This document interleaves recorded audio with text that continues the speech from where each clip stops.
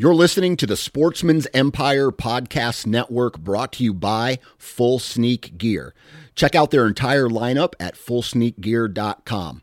Also be sure to check out our entire stable of podcasts at sportsmansempire.com. This episode is brought to you by Hyperice, the leader in advanced warm-up and recovery technology. They have tons of innovative products, like Venom-heated wearables to help soothe sore back muscles, Normatec compression boots to speed up recovery and increase circulation, and Hypervolt massage guns to improve mobility. Loved by athletes like Naomi Osaka and Erling Haaland. Try them yourself. Get 10% off your order with the code MOVE at hyperice.com. You're listening to the Sportsman's Nation Podcast Network, brought to you by Interstate Batteries. Now, there are thousands upon thousands upon thousands of Interstate Battery retail stores all over the United States. So whether you need a new truck battery, which, by the way, I've heard that they are some of the best in the automotive industry, right? A truck battery, a car battery. If you need batteries for something as simple as a remote control, or a unique battery for a rangefinder, or one of your children's toys, Interstate Batteries not only has those batteries available. If they don't have them, they can order them for you. Or if you need to find out more about a specific battery or the specs of a specific battery, stop into their retail store and talk with a battery specialist. These guys are very knowledgeable about what products they offer and what it is that you need for whatever battery you're looking for. So stop in to a local retail store or visit interstatebatteries.com to learn more about their company, the batteries that they offer, and a whole bunch of other stuff. So check out interstatebatteries.com. Interstate Batteries, outrageously dependable. Hello and welcome to another episode of the Ohio Huntsman Podcast, and today we are going to talk about Pittman Robertson. So Pittman Robertson is that federal fund of money that helps support conservation and wildlife in this country. A lot of you may already know about this. We kind of get into the nitty-gritty of it, how Pittman Robertson is funded, how the funds are allocated. And the reason we wanted to talk about this is it seems like there's going to be, or there are, a lot of new people that are either getting into hunting or interested in hunting because of this sort of global crisis, because of the pandemic, because some people experience not being able to go to the grocery store and buy meat. So there's people that are looking at other ways, other alternatives, and if you're one of those people, great, this will be a good episode for you. If you know somebody that falls into that boat, this can help give you some talking points or help educate you so you can educate them. So that's why we wanted to talk about this today. Before we get into that, I want to talk about our sponsor, Mastin's Deer Scents. Mastin's is a deer scent company, as the name implies, and we are getting very close to deer season. So time to start thinking about your strategy, what tools you're going to implement in your toolkit. The other good thing that you can use scent for is getting deer in front of your camera. So if you're working on putting that hit list together, right? You want to see how the bucks are developing. Scent is a great way to do that. So Mastin's has tons of different scents. You can use them in different combinations, and the prices are great. So check them out, mastinsdeerscents.com. And with that, let's get into the episode. Welcome to the Ohio Huntsman Podcast, where three brothers, Jason, Jacob, and Jeff, discuss all things hunting in Ohio. Our goal is to be your source for accurate and reliable hunting news and conservation issues in the great state of Ohio, as well as some fun and interesting conversations along the way. This is the Ohio Huntsman Podcast. Are you listening?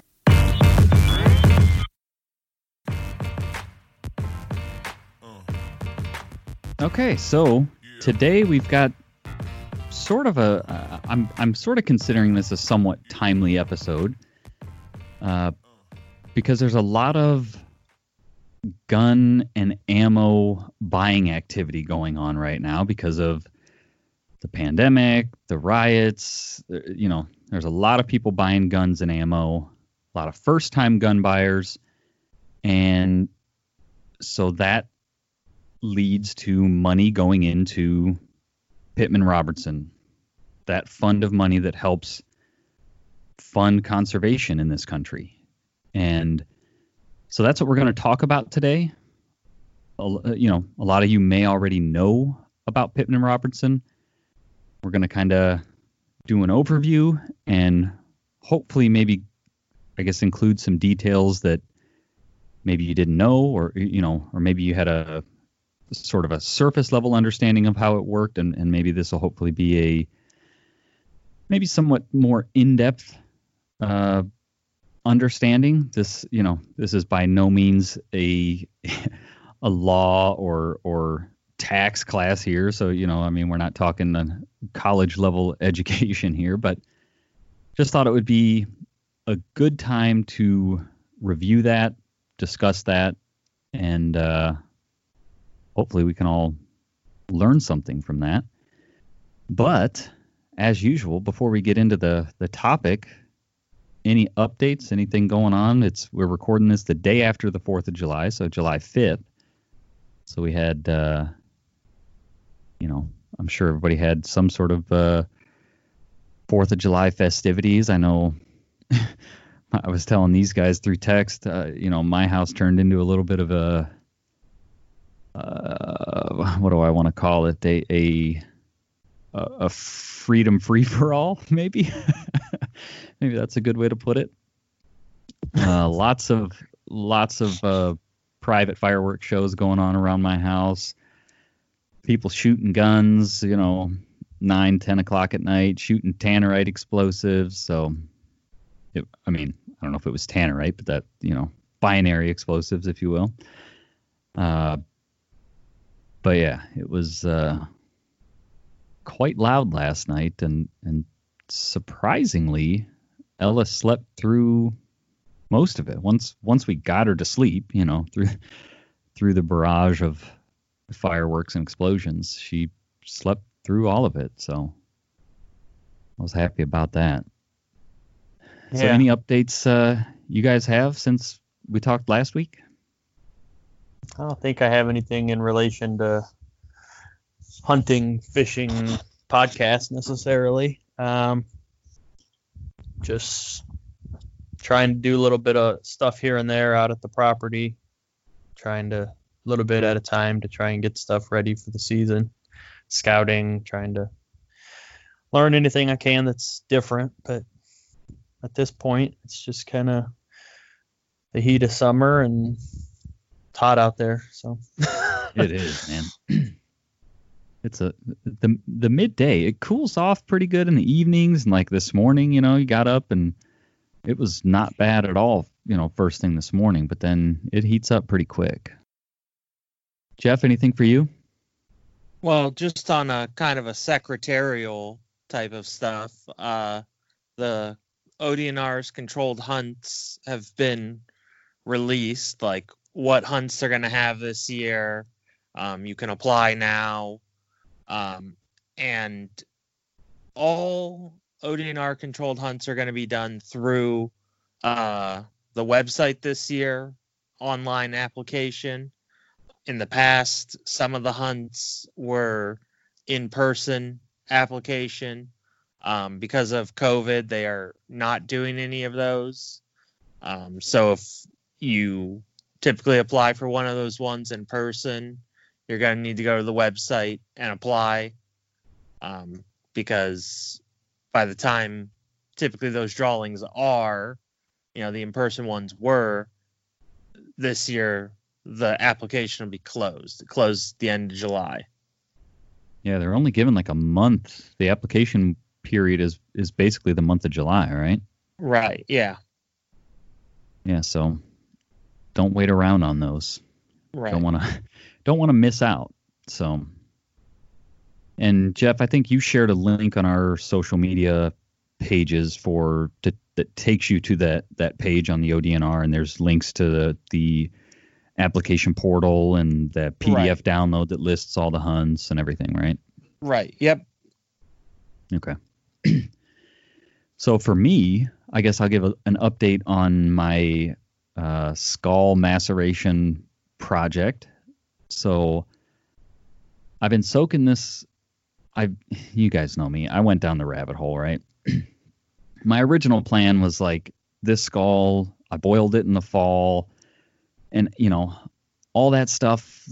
Like that intricate stuff around the earbuds and like those real tough, I guess they're tendons or ligaments or whatever, where where that connect to the back of the skull. Like it seems like I can boil and boil and boil, and that stuff never really wants to come off. And so I end up with these skulls that are like 90% there. Don't really feel like they're ready to be brought into the house, but I don't want to, I'm like boiling. You got to kind of stand there and watch them, make sure they're not boiling over or they're not getting too hot, or, you didn't run out of propane, flame didn't go, you got to babysit it. I don't have time or desire to sit there and babysit this thing. So I thought, I'm going to soak this. I'm just going to let it soak in warm water and let that stuff basically rot off of there. Mm-hmm. It works great. Like this skull right now, it's still soaking, but it's by far cleaner than any skull I've ever done. But like I said, I went down the rabbit hole and I've been watching some videos, and like any skulls that anybody has out there that still has a little bit of like yellow or brown coloring to it, that's basically fat deposits, I guess, that's still in the bone. And so now I'm just soaking with Dawn dish soap in there, dish soap in there, to basically try to degrease these things. So warm water and soap to try to degrease them. And some of the videos I've seen, like these guys, just through soaking them in water with dish soap, I mean, they get the bone so white even before bleaching that you almost don't need to bleach them. Obviously bleaching them gives you like that really white color. But so now it's turned into more of a project than I originally intended, because I went down the rabbit hole. But it's very low maintenance, if you will. It's you just put it in a bucket of water. I've got a fish tank, an old fish tank heater that I had for another project that wasn't a fish tank. But so I'm just using that to keep the water 90 degrees, and you just let it soak. That was my question. How are you? So you have to have something to keep the water warm. Well, originally, because you weren't on last week's episode, right? I think that's when we originally talked about this. Or whenever I originally talked about this, you weren't on the episode. And initially, I was putting it in this bucket in the attic of my barn, and it gets smoking hot up there. And so that's how I was. And I thought I was going to open the door to my barn, and the whole barn was going to stink like rot. And it didn't. Like once you got upstairs, you could smell it, but it wasn't. I expected it to be worse than it is. I mean, when you get to working with it and you dump that bucket of water out and you stir things up, it's like, whoa, yeah, that's you get a face full of rot. And it will, like, after it had been soaking for a while, probably a week, it was pretty clean, and I was just kind of hosing it off with like the jet spray on my hose nozzle, and just kind of picking at little pieces that were on there. That was like holding the skull and fooling around with it was enough to like get that smell in my fingers.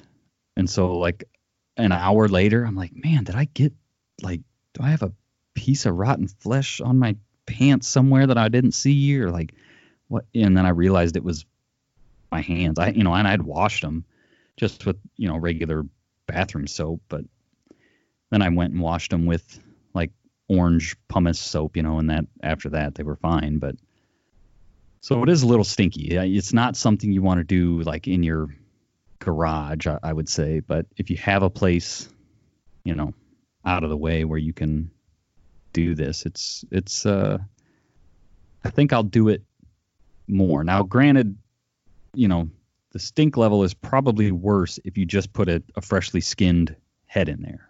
Keep in mind this head was boiled and was, 90% there. There was just like that little bit of stuff that, is hard to get off. Maceration gets that stuff off with very little elbow grease. You just let it soak and let the bacteria do its thing. If you can deal with the smell and have somewhere to put it to where, because the smell I'm sure is going to, if you did it outside or something, the smell I'm sure is going to attract critters that might want to carry your skull off. So, but so far so good. Cool. I'll probably continue. I might continue this method, right? Like boil it in the fall to get most of that off. And then at that point, I can just let them sit in my garage until spring when the weather warms up and I'm not trying to fight to keep the water warm or keep the water from freezing or, any of that stuff. But we'll see. So far, so good. I'll have to post some pictures or something when I get it done. I did order some bleach stuff, to end up bleaching the skull here. I think it's supposed to be here Thursday or something. Today's Sunday, so hopefully by then I've got it degreased to my satisfaction and I can I can bleach it. So cool. All right. Well, Pittman Robertson. So I guess I'll start with sort of the high level. And again, like I said at the beginning, if you already know this, it might be a good refresher. And like I said, there's a lot of new gun owners, people getting back into gun ownership, or just flat out first time gun owners that it might be interesting to share this information with them. And, on a positive note, there should be a lot of money going into this fund, right? So Pittman-Robertson Act was signed into law in 1937, and it puts an 11% tax on the sale of firearms, firearm ammunition, archery equipment, and aero components, and then distributes that money to state governments for wildlife projects, wildlife conservation. And basically it's that sort of fund, or not funds, forms the foundation of, what we all know as the North American model of conservation, wildlife conservation. So, Jeff, I think we're going to refer to you as our law consultant, since you did some criminal justice. You have a degree in criminal justice, right? So yes, yeah. So if you want to kind of dig in, I know you dug into this a little deeper than that sort of surface level summary. Yeah. It's 11%. It's 11% tax on the wholesale price on long guns and ammunition and archery equipment, and then it's a 10% tax on handguns. Oh, really? Yeah, and the handguns and the archery ammunition, the handguns and the archery equipment didn't start getting taxed till I think 1970. They amended it and added that tax. Okay. And a portion of the money that comes from the handgun tax goes to, is immediately set aside for hunter education and shooting ranges. Like a portion of that gets put aside for hunters education and shooting ranges. Specifically from handgun sales. Specifically from handguns, yes. Okay.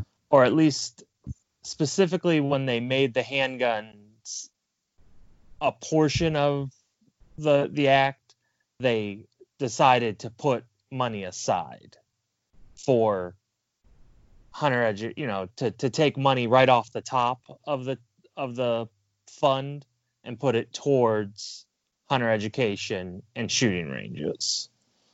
Okay. Yeah, I believe from what I was researching, I believe it's half of the pistol and handgun and revolver, I think is the way it's worded. 1/2 of that goes to hunter education. I'm not sure. I know it said something about shooting ranges also, but the actual amendment was in 1970, and it states 1/2 of which may be used by the states for hunter safety programs. Yeah. And how this tax is collected is it's paid by the manufacturers and importers. And then they pass that expense on to the consumer. But when the gun is either manufactured or the ammo is manufactured or imported, the tax is paid then. And then that expense is then passed on to the consumer. So when you go to the store, you're not paying this tax as like a traditional sales tax as you would expect, like it's tacked on to the price at the end. It's already factored into the advertised price that you see. Well, and the retailer, like, it doesn't show up on their books either, right? I mean, they're just buying at their their wholesale price, and that tax is already baked into that price, right? Right. Well, and I think just before we get too far gone too, I think it's important to note or make it known in case anyone doesn't know. This act was, when it was passed in 1937, the really cool thing about it is it wasn't something that the government said, hey, we're going to put a tax on these things.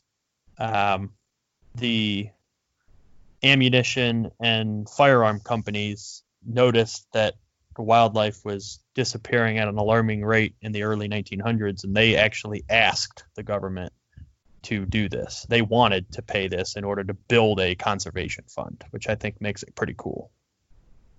Definitely, yeah. I don't know if it's, if this is the only time something like this has been done, but I guess you said it well. It's pretty cool that sportsmen, whether you're hunting or not, you're a firearms enthusiast, or but that subset of people that are typically the ones using the resource are the ones funding the resource. It just seems like a beautiful marriage, if you will, of it just makes sense, right? If those are the people that are predominantly going to be using it, then they fund it. Right. Yeah. And I mean, it made enough sense that they passed a very similar act for fishing. Fishing equipment has a very similar tax that was implemented much later, and it was basically because Pittman Robertson worked so well. Yeah. Yeah, and the other article, or one of the articles I read, I didn't do the math to see exactly when it was written, but it would be over this amount now. But it said that over $7 billion have been collected from manufacturers and made available to the states through this. At the time of this article being written, it was 76 years. So I don't know, do the quick math, but that's a lot of money. Right. Yeah. And I think it's significantly higher than that because, now, because the most recent numbers I saw for, annual numbers was 2018. And I think 2018 was, I think $700 or $800 million in 1 year. Yeah, I just did the quick math, and it looks like this article would have been from 2013. So that, that's 7 years ago. So I could see it being significantly higher. And yeah, we're at a record time right now for this, for money collected. what people were calling the Obama boom happened, and gun and ammunition sales went up, and they expected when Trump got into office that those sales would diminish, and they really didn't. And as we can tell now, they're spiking again. They're going even higher. So right now we're kind of in an unprecedented time for ammunition and gun sales. So there's a lot of money being pumped in right now. Yeah. Yeah, I haven't seen any research on that, like the gun sales, ammunition sales, like, percentage increases or anything. But man, if any kind of like browsing around online, it becomes very apparent that, wow, people are buying guns and ammo right now. There is a lot of out of stock notices on, online guns and ammo retailers, Right. So that's how money gets in. Do you know, Jeff, firearm ammunition, is it firearm parts? Like guys that are building AR-15s, are they, I guess they're probably paying the tax on the lower receiver because that's considered the gun, the firearm, right? But that's the serialized part. But the rest of the PC parts, does that tax get applied to those? Do you know? I'm not sure, because they say it's applied to manufacturers, importers, and producers. So that might fall under the producer category, where if like you're buying, or like if you're a company that is custom, they're buying gun parts and then they're custom building guns, Sure. It might get applied then, like to the finished product. Because I don't know what a producer is. I'm not sure what the definition of a firearm or ammunition producer is versus a manufacturer. Okay. So the money this is a national thing, right? So the money is collected nationally. It goes into this fund, and then that sort of brings us to how the money is distributed, right? Right. So did you guys look into that at all? Yeah. Let me pull this up again just so I can have it in front of me. Again, referencing the same article that I referenced earlier. So this is from 2013, but I don't believe these numbers have changed. It says that funds are distributed through the following process. $8 million is dedicated to enhanced hunter education programs, which includes construction or maintenance of public target ranges. $3 million is then set aside for projects that require cooperation among states. So that's like multiple state conservation programs. And then one half, like we said before, one half of the excise tax collected on handguns is set aside for basic hunter education programs. And then the remainder of the fund is divided in half. 50% of that goes to the individual states based on land area of the state in proportion to the total land area of the country. So without looking at a map, obviously Alaska gets the biggest portion of that. They're the largest land area. Texas would be the second, going down from there. And then the other half is awarded to the states based on the number of individual paid hunting license holders in the state in proportion to the total hunting license sales for the country. So that's where your states that have high hunting numbers or, a lot of license holders. So your states like Wisconsin, Pennsylvania that are known. Ohio is up there, known for having a very large amount, quote unquote, the Orange Army for whitetail hunters or whatever. I'm talking like Wisconsin has some hundreds and hundreds of thousands of license sales. So that's how it's broken up based on what I came across. Okay. So, Jeff, anything to add on to there or clarify on that? No, that was fairly accurate. I think kind of the next direction to kind of take this is in relation to the hunting license, the paid hunting license sales. It is a requirement to receive Pittman-Robertson funds that 100% of that money collected has to go to wildlife. You can't use the money from your hunting license sales to go anywhere other than to conservation, your division of wildlife. So the state can't profit off of hunting license sales and use it to pave roads or whatever. Right.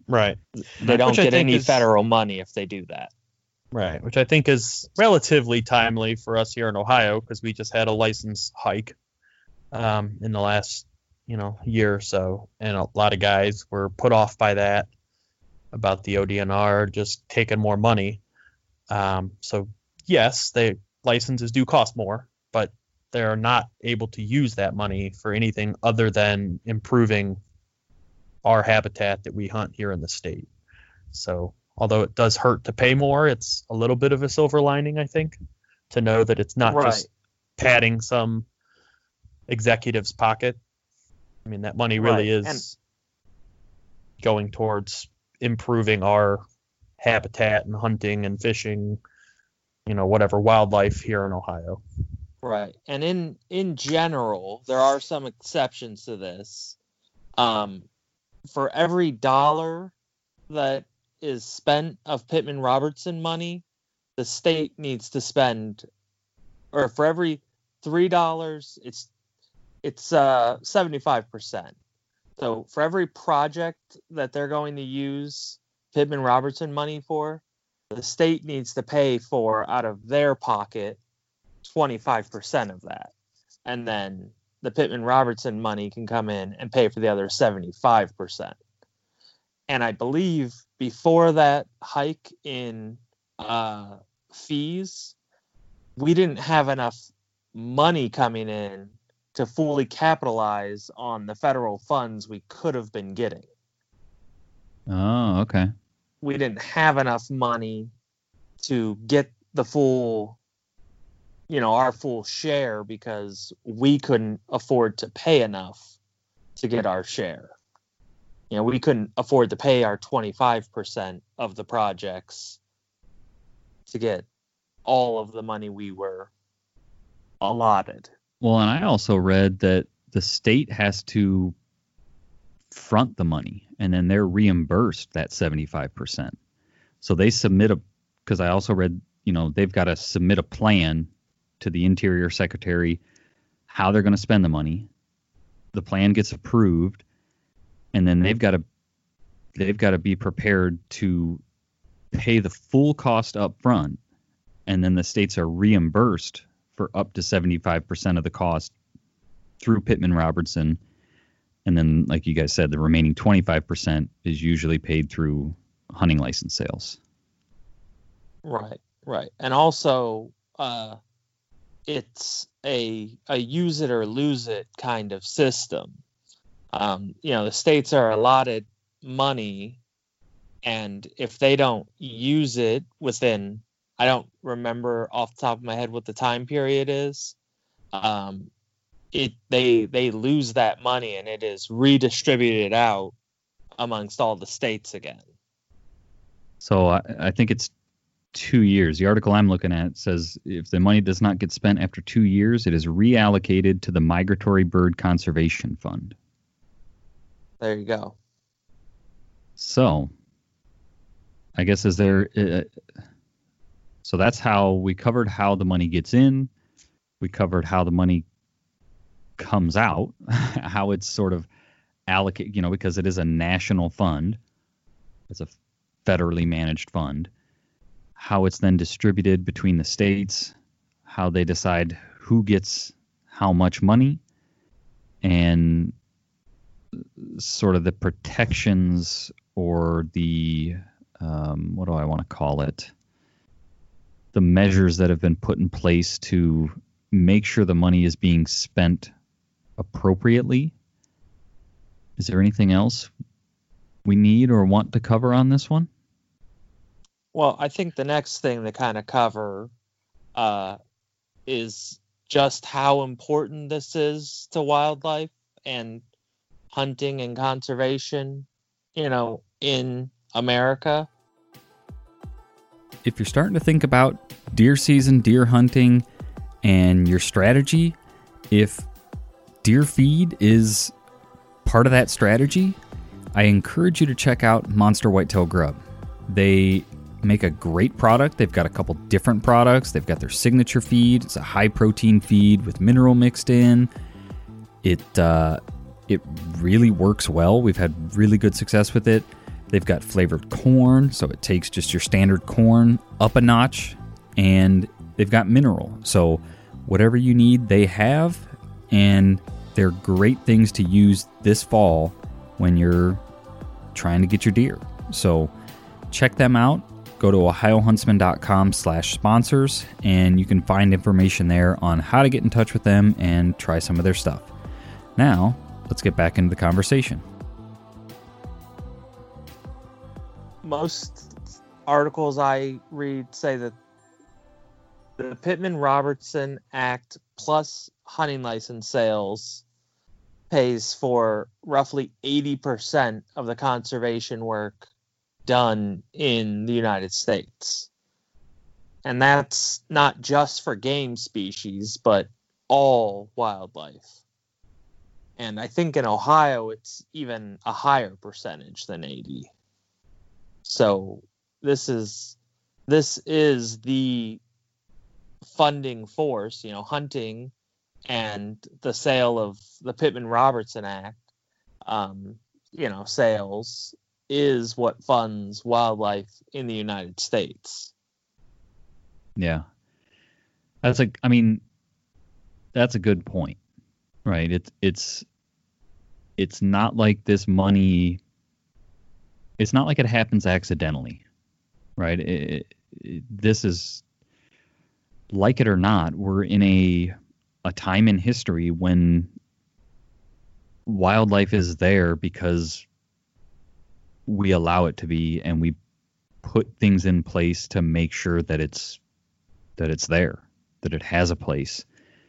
And without these funds, like you said, Jeff, it's like 75 to 80% of the budget for conservation comes from Pittman-Robertson money. That's huge. Without that, this country would look very different. This state would look very different. I just think about, I don't know about you guys, but for me, every time I see a new subdivision go in, what was a block of woods or a field or something, every time I see a new subdivision go in, it hurts my heart a little bit. I get it. People, it's growth, it's progress. People need places to live. I get it. The house I'm living in used to be a field. The house everybody's living in used to be a field at one point. So I get it. But there is a part of me that, you drive through an area that you haven't been in, 5-10 years or something, and you're like, oh man, that used to be a nice open field. I used to see deer in there, or, whatever the case is. I'm sure anybody can think of an example of that, where it's like, oh, that used to be just green space, woods, field, whatever. Now it's paved, roads, houses, subdivision, whatever it is. And, those are sort of real life tangible examples of the only reason there's places for critters to roam and places for us to hunt is because society decides that we want them there and that we're going to make provisions to allow them to be there. Yeah. My wife, Amber, actually kind of had her first moment of expansion and what it kind of looks like here last week. She grew up in southern Ohio, small town with kind of a contracting population. Less and less people are living there. And then she moved up here, and there was a field. We hadn't gone by, this way in a while, but there was what used to be a farm field. We drove past, after, we hadn't been that way in maybe 3-4 years. And now it's a completely developed housing development.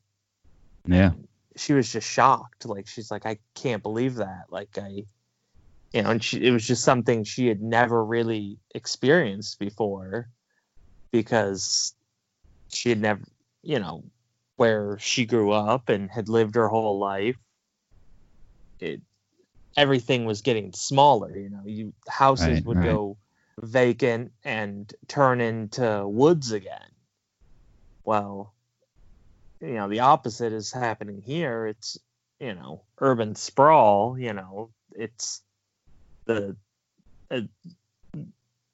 populations are pushing out from the major cities, and farm fields and woodlots are turning into housing developments, or at least country properties, where people are cutting down the woods and having their, 2 acres and a white picket fence or whatever. Yep. Yeah, and I guess sort of along, I don't know about along those lines, but along the Pittman-Robertson lines, the other thing that we should probably mention is, as hunter numbers go down, how does that impact things, right? Like license, or, right now we're kind of in this boom on firearms, but are those people hunters? You get into this balance, like we said, the states have to front the money to then be reimbursed by Pittman-Robertson money, and that money comes from license sales. So as hunters go down, as license sales go down, you get into this this dichotomy, if you will, of how do we fund this? How do we continue this into perpetuity? There's a real struggle there. States are trying to figure out, how do we continue to make this work if the people that have traditionally funded it aren't buying enough or engaging enough to continue to fund it? And you'll hear people talk about adding new taxes or expanding taxes to to try to capture some of the, I think I've heard them referred to as like non-consumptive users, backpackers, hikers, bird watchers, right? Those people use the outdoors, they enjoy the outdoors, but they're not funding, they're not paying anything to make sure, I said that weird, to make sure that the outdoors continue to be there for them to go hike and bike and bird watch and backpack. And so, do we need to start looking at ways of bringing those people into the party, if you will, bringing them into the club? Have you guys heard about that at all? Yeah, and I think as the popularity of those activities goes up, there probably does need to be something passed to kind of bring them into the club. I like the way you said that. The one I can think about is like mountain biking. I've seen mountain biking really grow in popularity, and the use of public land being, converted to mountain biking. And I think those people would once it was explained to them, they would appreciate being able to contribute, especially when it's a passive thing. It's just worked into the price of what you're already buying, and you don't think about it, but then you can take pride in, like, well, my dollars are going to help conservation, help maintain these areas that I enjoy. Well, and that would be because some of the counter arguments I've heard to, like, you hear people call, like, the backpack tax, right? Should we put an excise tax on backpacks? And then people say, well, there's a lot of backpacks that are sold that never step foot into the woods or are never used for, outdoor activities. So why am I paying a tax? But mountain bikes is, sure, you have some people that ride mountain bikes on the street, but anybody that's really into mountain biking, you're buying a mountain bike to ride it on mountain bike trails, right? That's what those guys and gals are into, right? It is, there's a relatively new, within the past 5 years or so, used to be a golf course near us that was converted to I guess that's like a city park. Township or something owns it, but it's a walking and mountain bike trail park now. So it's not hunting. They're not hunting on there, but people go out and walk and hike, and they've got mountain bike trails. And we were there, and I wouldn't be surprised if biking, cycling, mountain biking is another one of those things that is seeing a bit of a boom right now, because it's kind of easy to social distance, right? You can go out and ride with your buddies, and even if you're riding single file, you're pretty well apart. Right. I don't know, maybe you don't want to be the guy in the back sucking up everybody else's air, but maybe you just have to be the fastest guy. But I guess back to what I wouldn't be surprised if that's another market that is seeing a boom because of COVID and people trying to find things that they can do to do something other than sit at home, whereas they normally would have went to restaurants or to, shows or things that aren't happening right now. But yeah, this mountain bike park, there was tons of people there mountain biking, enjoying the trails and everything, and it's great to see. And to your point, Jeff, I wouldn't be surprised if those people, once it was explained, if they would be like, definitely, count us in. We like these places. We want them to be there. We know that they aren't there by accident. So, yeah. Right. And another community that I think would be at least partially receptive to it is the birder community, bird watchers, because at least people who watch waterfowl, a lot of those people are buying federal wetland stamps and state wetland stamps just to contribute to conservation. Yeah. Sometimes, some places require that you have them to use their facilities, even as a bird watcher. But a lot of them are just buying them to contribute to conservation and as a sort of a work of art, the collectability. I can have a book of wetland stamps, and it's a collection of mine. This is something I enjoy doing, and I, kind of I can contribute to conservation. And then as a side thing, I have these collectible stamps. But I Yeah. think they'd be relatively receptive if you found a way to, passively tax them. If it's, I think binoculars is probably a really good one, because Right. most of the time, what are you doing with binoculars if you're not using them for the outdoors? The only other reason's to spy on your neighbors, I Be guess. a creeper, yeah. Right. Right. That's kind of Well- what I was thinking, just kind of sitting here. I'm thinking that in my mind, the next logical market or place to go would be all optics, not even just binoculars, but optics in general. As far as I know, there's no tax on scopes and spotting scopes and just optics in general. Those are all used for wildlife. Like you said, there's no purpose for them other than, I guess, being a peeping Tom. I don't know. But Yeah, that's a good point. I mean, rangefinders would fall in Right. there. all of that stuff, all optics, I don't know.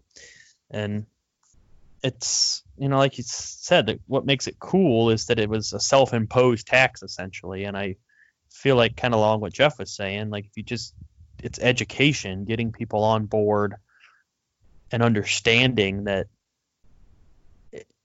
a lot of people, I think, want to donate or put money towards conservation to preserve what they enjoy.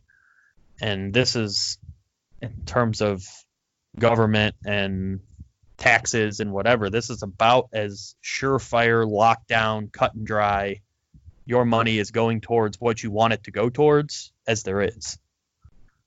Yeah. There's very little pork, as they call it. And it's just, it is what it is. It was very well written. There's been very few amendments to it. And all the amendments that have been made were just kind of to add in different areas. They amended it to add handguns. They amended it to add archery equipment as those things kind of grew in popularity. And I would argue that maybe it's time to do another amendment to add in whatever the next thing is: optics, biking, like you said, backpacks. Where do you draw the line between a hiking backpack and a kid's backpack to go to school? Right. It just kind of gets a little gray there. But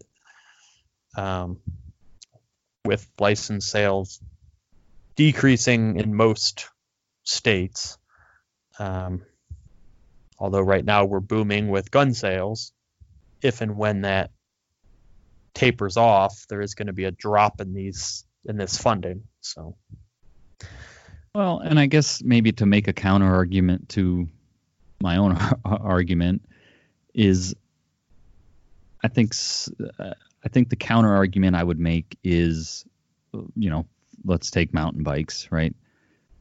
Yeah, I want a place to ride my mountain bike, but I want a place that has a parking lot where I can, bring my truck or I guess whatever vehicle. You can put a bike rack on anything. So a place where I can park my vehicle. A lot of these places have like a little bike service station. They've got common tools, cable tied to a post where if you need to tighten a bolt, or you got a low tire or something, you need to air your tires up, they've got air there, that sort of thing. And I want already established trails. I'm not real interested in just going to Wayne National Forest and riding my mountain bike through the woods, right? Like, I want trails to ride on that are clean and if a tree falls across them, somebody comes and cuts the tree, and so I'm all for funding that, but I don't so much care about funding wildlife and making sure that there's wildlife to hunt and that sort of thing. So I guess I just pose that counter argument to say it's Right. You know, It's while we can sit here and say like, oh, it's easy. All you got to do is right. tax these other It gets people. There it is gets a counter. messy. Yeah. Yeah. All right. And the counter argument to that argument, it becomes more government, more involved, like, okay, that's what you want. That's fine. You can ride your mountain bike on these privately owned places or privately funded places. Keep them off of my national parks. Now we're excluding people from our public land. It just kind of, Yeah. how does that, and that's, Right. that gets messy quick. Right. Well, and it's kind of one of those things, like, because as hunters and conservationists, we're used to carrying the whole burden basically for wildlife, and we're used to. So in our heads, it's like, oh yeah, I'm sure if you just asked another group, they would do the same thing, but maybe everyone's going to complain about something. Probably if we had, if all hunters got to vote on whether or not, the Pittman-Robertson Act stayed in place, there would actually be a pretty good argument. 100% of people wouldn't say, oh yeah, obviously it should stay in place. There would be hunters who would be against it. So Right. enacting anything new is always difficult. Yeah. Right. And it's, and I guess that kind of goes back to the timing of all this. If you really want to get into like the history of it, like if you look at the history of this country in 1937, that falls very, very close to the timing of the Great Depression. So people didn't have money, and they're still coming out and saying, take more of my money to preserve my, the national treasure that is public land and whatever, wildlife. Like, so it kind of drives home more of a point of like, I don't know, I would say that we're selfish now, or people are selfish now. It's a different world we live in, but it really, really makes it pretty incredible that they came up with this self-imposed tax when people didn't really have it wasn't a booming economy at that time. Right. And I mean, it was enacted as a thing to kind of protect a resource, a food source, where hunting now is more changed to entertainment in most sense, Oh man, that made me feel funny when you said that. What, that it's changed to entertainment? Yeah. Yeah, but I mean, it is true. I mean, if you think of, if you were going to set your budget, you're not typically putting your hunting money in like, oh, that's groceries. You're putting it in your, fun money, right? I guess. I mean, our hunting does offset our grocery budget, right? We buy very little meat, so it does offset our maybe recreation. Mm-hmm. I don't know, entertainment, man. That just that makes it I don't know. When dirty. You said that, I was like, oh, don't call it that. Don't say that. See, Nah. and I get your point though, Jeff. It is kind of a back, you know what I mean? Like when you're setting your budget, if you're someone who sets your budget, I would agree with you that money for guns and ammo, even though that is going to be used to hunt, comes as, that falls under fun money, blow money, play money, not grocery money. I agree with you there. However, it does decrease your grocery budget in the long run, assuming you're successful. Yeah. Well, and I also think like describing hunting as entertainment is better to encourage new hunters, because it's really cheap fun. What else can you do for that price? It's relatively, I mean, especially, deer hunting can get expensive, but dove hunting, you buy a hunting license, you buy a shotgun, you buy some shells, and you can have hours of fun. Yeah. I think it gets tricky with saying that killing something is fun. You know what I mean? Like, don't get me wrong. I enjoy myself immensely going hunting, but I don't necessarily enjoy the killing part. I enjoy the being outside. I enjoy hunting with you guys, with family, with buddies. I like that feeling of satisfaction when it comes together. Right. The sport, the challenge. Yeah, that you put the work in, you know, you got up, you got out there, you suffered through the cold, whatever, you hiked in however far, you climbed to the top of the hill, whatever. And it all came together, you know, there's that rush of adrenaline. But yeah, I struggle. I get what you're saying on right, like where it falls in your budget, right? Like, yeah, right. it's sort of extra money, right? If and I've done that in the past, right? When we were like really trying to pay off our debt and stuff, it's like I'm not gonna go hunting this year because it's, you know, it's gas money, it's you know, it's money. Everything adds up. It's hundreds of dollars every year that I could be putting toward debt, right? And right. so, Well, and it's a vacation for a lot of people. right. You know, you take time off work. Right. So if you're really trying to save money, you just forego that vacation, assuming your employer pays out vacation or whatever. But, you know, you don't take that week off work. You continue working and making money versus. So there is a entertainment. I see the entertainment. I agree with both of you. I see the entertainment side of it because it is. I mean, it's fun. It's a vacation. People enjoy doing it. But I also see, Jason, where you're coming from, where you want to be very careful not to say, I like to shoot and kill things. That's fun. Yeah. Right. But I also don't call it, oh, I'm going to shoot and kill things this weekend. I say I'm going hunting. Right. You know, hunting is entertaining.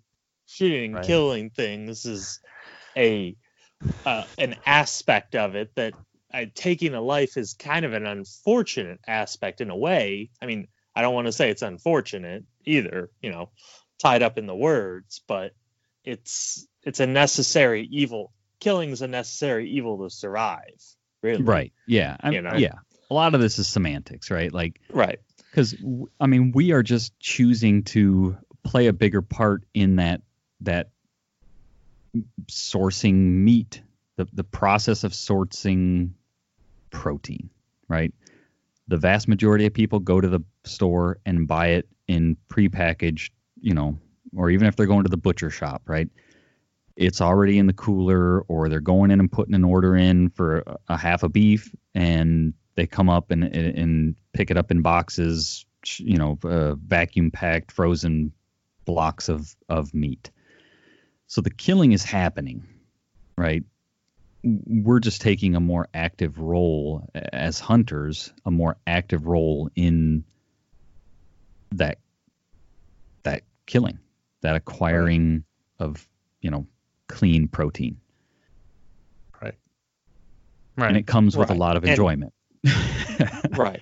And to kind of bring this all back is like, you know, the Pittman Robertson's kind of morphed into something that it wasn't originally. You know, it was originally designed to protect a food source, where now it's not so much a food source. It's more of a enjoyment thing, and there's other areas of entertainment, fun that could also be doing their share. Right. You know. And I just for, I guess, to go back and correct, maybe complete something that I said earlier that I just came across as I was kind of scrolling through another article. There is a cap on how much a state is allowed to get percentage wise.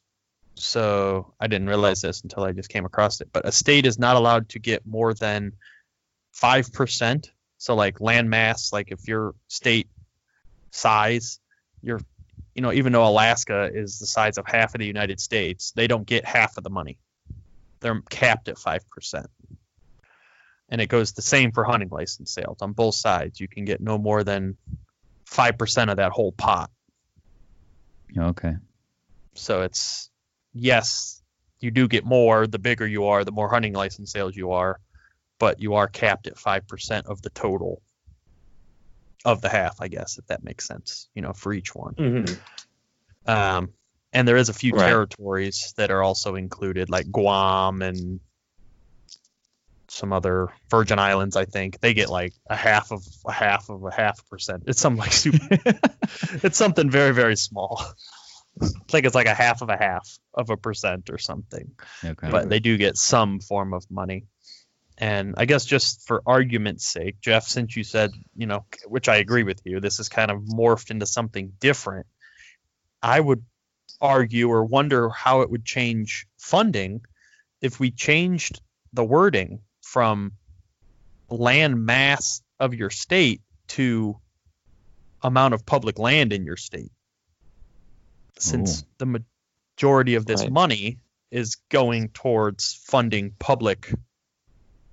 publicly held land. Right. But Also, Texas then the rich takes would a get huge. richer. You know what I mean? Texas doesn't have a ton Uh-huh. of public land, and they take Right. a large portion. Alaska, obviously, there's a lot of public land in Alaska. Right. So in that case, yes.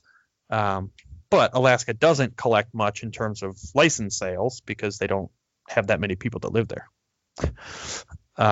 So they take a huge land portion, but they have a lower percentage of their license sales.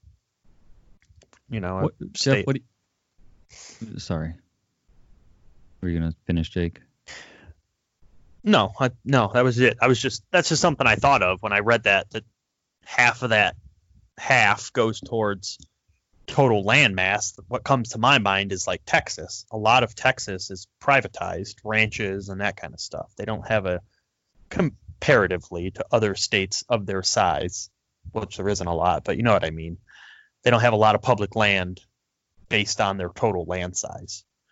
There's other states in the West specifically that have much more public land and are much smaller than Texas. Right. I was going to ask Jeff, what do you mean by the rich get richer? Well, if you do it by the amount of public land, I mean, because part of this money is being used to acquire public land. So if you use the amount of public land you have to determine how much money you get, you're getting more money to then buy more public land, where states that have little public land are getting less money. And then gotcha. So the people who already have public land would get more public land, and the people who don't have much would stay with not much. I see. So I'm willing to meet in the middle. We'll just do it half and half. Half based on total land size, half based on amount of public land. We'll just divide that half in half. I mean, well, I don't know. I think the current system works. Yeah. Well, and I think the argument is, like Texas specifically, is the wildlife there is still being managed, but those, their DNR or whatever they call it there is having to work a lot more with private landowners and set harvest goals and do things that way versus how we do things, say, here or in a western state that has a lot of public land. The money's still being spent on conservation. It's just I guess handled differently. Right. I mean, that's the beauty of the way it's written, right? It has to be spent on conservation. Right. So, but yeah. Another. I was just trying to think of a way to get more money poured into our public land specifically to help Sure. offset all the costs of managing those. But yeah.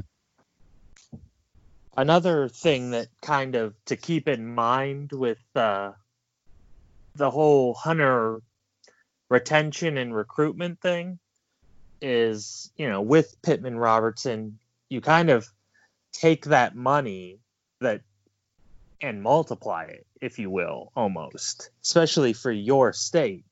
If you can get more hunting licenses sold in your state, that gets your state more money for hunting.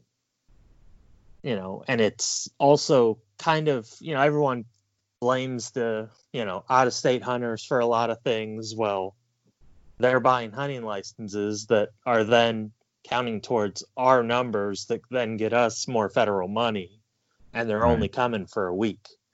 Yeah. They're not using the resources as much as a resident hunter typically would. Or a lot of people blame, want to complain about the, I don't know, the dove hunters or the squirrel hunters, ruining their hunts. And, well, that guy, all he's doing is hunting, basically the most plentiful species in the state.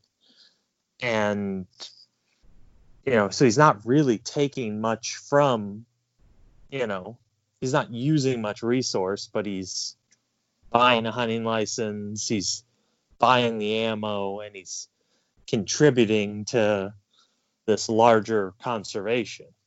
Right. Yeah, and I'm really encouraged and hopeful with some of the things that, like, the QDMA has going on with, like, trying to recruit adult hunters. I know QDMA is doing some things where, they'll go to farmers markets and give people samples of venison as a sort of a conversation starter on sourcing clean wild protein. And I'm hoping that, because in an ideal world, they, the organizations that are that have come to this realization that, like, yeah, youth is great, but youth doesn't have a car to get hunting, and youth is maybe not the best place to spend our recruiting budgets, and trying to recruit adult hunters. I'm hoping that like they've got enough of that groundwork and kinks worked out to really capitalize on this newfound interest, excitement, fear around, just to be blunt, fear around the grocery store not having meat. And so I need to find other ways. I'm hoping that this could turn into a big boom, right? Like they've got the kinks worked out and they're ready. They've got the program set up. How are we going to do this? What works? What doesn't? How much time do we need to spend with these people? And they can really kind of cash in, if you will, on this new interest, and we can get some boosts in recruitment numbers. Yeah, and I think a good and another area is the reactivation area. Yeah, think about how many people who they know how to hunt. They know everything they need to do. It's an easy transition. They just don't do it for whatever reason. Right. They probably still have a shotgun sitting in a closet or something like. Right. They just don't have the land to do it, or the buddies to do it, or and because what I think about is the other youth, that I hunted with as a kid, outside of you guys, I don't think any of those other youths are hunting anymore. My friends in school, I don't think any of them who were hunting as kids hunt anymore. And, our dad's friends' kids, I don't think any of them hunt anymore. Right. But they all have the skills, they all know how to hunt. They just don't for whatever reason. Yeah. Yeah. So this turned out to be an interesting one. This conversation took some we didn't we set out to talk about Pittman Robertson, and we kind of took some twists and turns in the conversation, and it turned out to be an interesting one. So if like I said at the beginning, hopefully at the very least this was a good refresher. Maybe you learned something out of this, got some takeaways, and for me, it was just sort of a thought-provoking conversation on the funding, how we continue to fund it, how this is all here because we decide we want it here, and we put things in place to make sure that it continues to be here. So with that, I think we'll sign off and let everybody get back to whatever it is you're doing during this summer of COVID. And we'll talk to y'all next week. All right, that's going to be it for this week. So hopefully there was something informative in there for you. Like I said, share this information with your buddies, share it with new hunters, share it with old hunters. Maybe they already know this, that's great, but maybe they don't. And I think it's good to get the information out to people. So with that, thank you. Thank you all for continuing to listen, continuing to subscribe and share. You can follow us on social media. We're Ohio Huntsman on Facebook, Ohio Huntsman _podcast on Instagram. And with that, thank you all for listening, and we'll talk to you all next week.